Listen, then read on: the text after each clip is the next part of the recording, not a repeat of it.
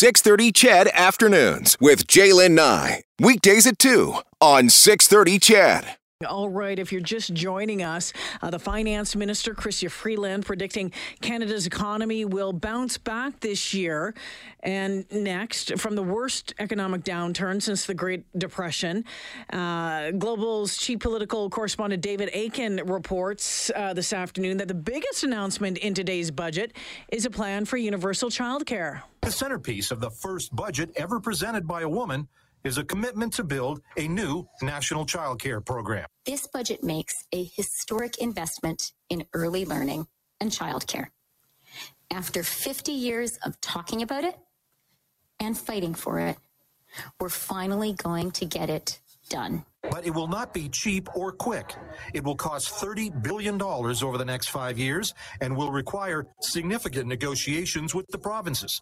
That's the biggest single spending commitment, but there are plenty more. For example, $3 billion to improve long-term care homes, $17.6 billion for so-called green recovery initiatives, and a new investment of $18 billion to improve health and economic development in Indigenous communities.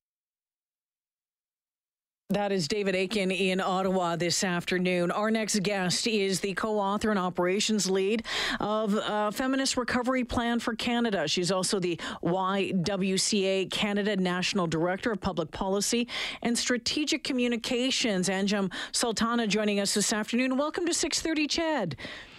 Thank you so much. Glad to be here. Yeah, I'm glad to, have some time to pick your brain on what just came down. Your initial thoughts on what you've heard, what you've read, what you've seen in this federal budget.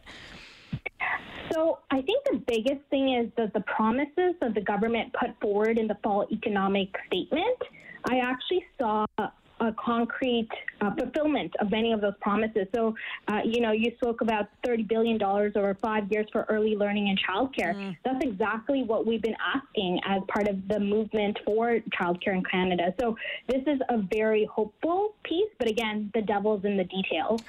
Yeah, the devil's in the details. And right now, everyone's just sifting through this, 730-page document, trying to figure out what those details are. I was reading through the Feminist Economic Recovery Plan for Canada, which you have worked on through the recommendations that were in there. And one of them is, it touches on childcare, and it says ensuring that childcare is a key element of all economic recovery plans. Tell us why childcare is so important, especially right now. So during this pandemic, we've seen women's labor market participation drop to levels we haven't seen since the 1980s. So a lot of women have left the labor market, 12 times as many mothers compared to fathers. And the reason for it, there's many, but one of the reasons is the lack of access to childcare. So a lot of folks are doing this unpaid work, and what this childcare system can do is actually get women back to work. And the thing is, it's something that pays for itself. When you invest in childcare, when women go back to work, that can result in more money for Canada's economy. That's also more money back into government coffers. And it's something that will actually enable gender equality. So it's win-win-win. So that's something we're quite happy to see. Again, the details matter, but this is a positive piece. One of the other things in your recommendations was talking about making sure that there's an urgent realization regarding the national housing strategy about building affordable housing in this country. Today, we have heard that there will be more money that will go towards the $40 billion housing strategy, another $2.5 billion commitment. About 60% of that's going to go towards what they call the construction of 4,500 new units under the Rapid Housing Initiative. This is something that, again, is one of the recommendations that your team was making. Good news, but still a long way to go when it comes to affordable housing in this country. Yeah, there's much more that needs to be done. This is one of the things, right? For COVID, to stay safe from COVID, you need a place to live, a safe and affordable place to live. And I think one of the things in the National Housing Strategy, there was actually a carve-out of 25% dedicated to women's housing or women's homelessness initiatives.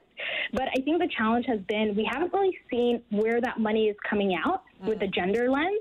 So the hope is, there's all this money that's coming in. We still need there to be earmarked for women. So that's something I'm still hopeful for, but we haven't fully seen that yet. You wrote an article recently talking about how young people have also been disproportionately impacted because of the pandemic, saying that a lot of, millennials and Gen Z have faced disruptions because of their schooling. A lot of them, first-time workers, laid off because of the jobs that they have at this point. Some news today when it comes to schooling and post-secondary students, maybe some more money for grants, that sort of thing, waiving interest on federal student loans until March of 2023. I know there's been a lot to go through this afternoon, Anja. But again, that's I am guessing one of those ones that pops out for you as well, because it does talk. You have written extensively about it and the need for help for younger folks. Yeah, I think it was a positive step, but I don't think it went far enough. Okay. Some of the funding that we did see, that's going to help people in the short term maybe, but we really need a long-term strategy for young people. Young people across the country are doing post-secondary education through Zoom. They're missing out on key opportunities in their life. They don't have the social capital that older folks may have to bounce back from economic stress, right? And so we need actually, similar to what they're doing for women in the economy action plan, they need something similar on that level for young people. Because my fear is, the young people that are experiencing the hardship right now, that's going to impact them and stay with them for the next 10 years. So, if there's some short-term relief, that's good, but we actually need long-term impact, long-term investment.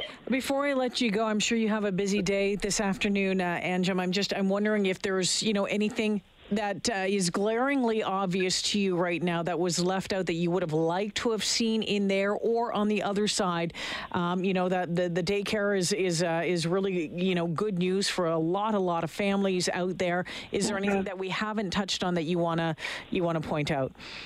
Yeah, one thing that's in there in the details, but it's a very promising sign, is $400 million for charities and nonprofits to survive the pandemic. They still have to flush out the details, but nonprofits and charities, they are actually a woman majority sector. 70% of the workers in nonprofits and charities are women. Not only are they employers of women, but they also offer services like childcare, all of the things that we need to recover from this crisis. So I think this is something we may not hear too much about it when you think about like $30 billion for childcare, but this is actually very substantial, because many charities and nonprofits were on the brink of financial devastation. They were going to close their doors. I think this is going to actually help them survive the pandemic. Yeah, great point right there. And back to the daycare front, just a little bit. It's one of those things that's been talked about for a very, very long time. It is interesting to finally see the movement on it. I think what a lot of us were watching very closely, though, Anjum, is how the provinces react to this, because it's a provincially run area, and so coming down from the feds, I'll be fascinated to see the negotiations on that front. Absolutely. And I think the thing we have to make sure is it's good to have childcare, but if it's not high quality, then that is troubling. So we need it to be affordable, accessible, yes, but also high quality. So that's something I'm going to be looking at. I look forward to having another conversation with you down the road, Anjum. Thank you so much for joining me. Thank you so much, and thanks again. Yeah, take care. Anjum Sultana joining us. She is the co-author and operations lead of Feminist Recovery Plan for Canada. She's also the national director for the YWCA of Canada, their public policy and strategic communications person. So an interesting read if you wanted to, Google it and read a little bit more on just kind of some of the things that they had recommended about the recovery plan. There has been a lot of talk about the recovery plan. Does this budget get us through the next little while, or does it set the course for the years to come? Judging by my text line this afternoon, a lot of you are just pulling out your hair, rolling your eyes. Does this set us on a path for recovering and digging out of this debt? what is the plan for that? What does this mean for you? What does this mean for your kids? What does it mean necessarily for your grandkids? I know the past 14 months, incredibly difficult. A lot of folks wouldn't have gotten through if it wasn't for a lot of these programs that were put in place. So was it too much? Too far? I mean, I guess that will be looked at 10 years from now. But right now we know that we have a massive debt. The deficit is growing.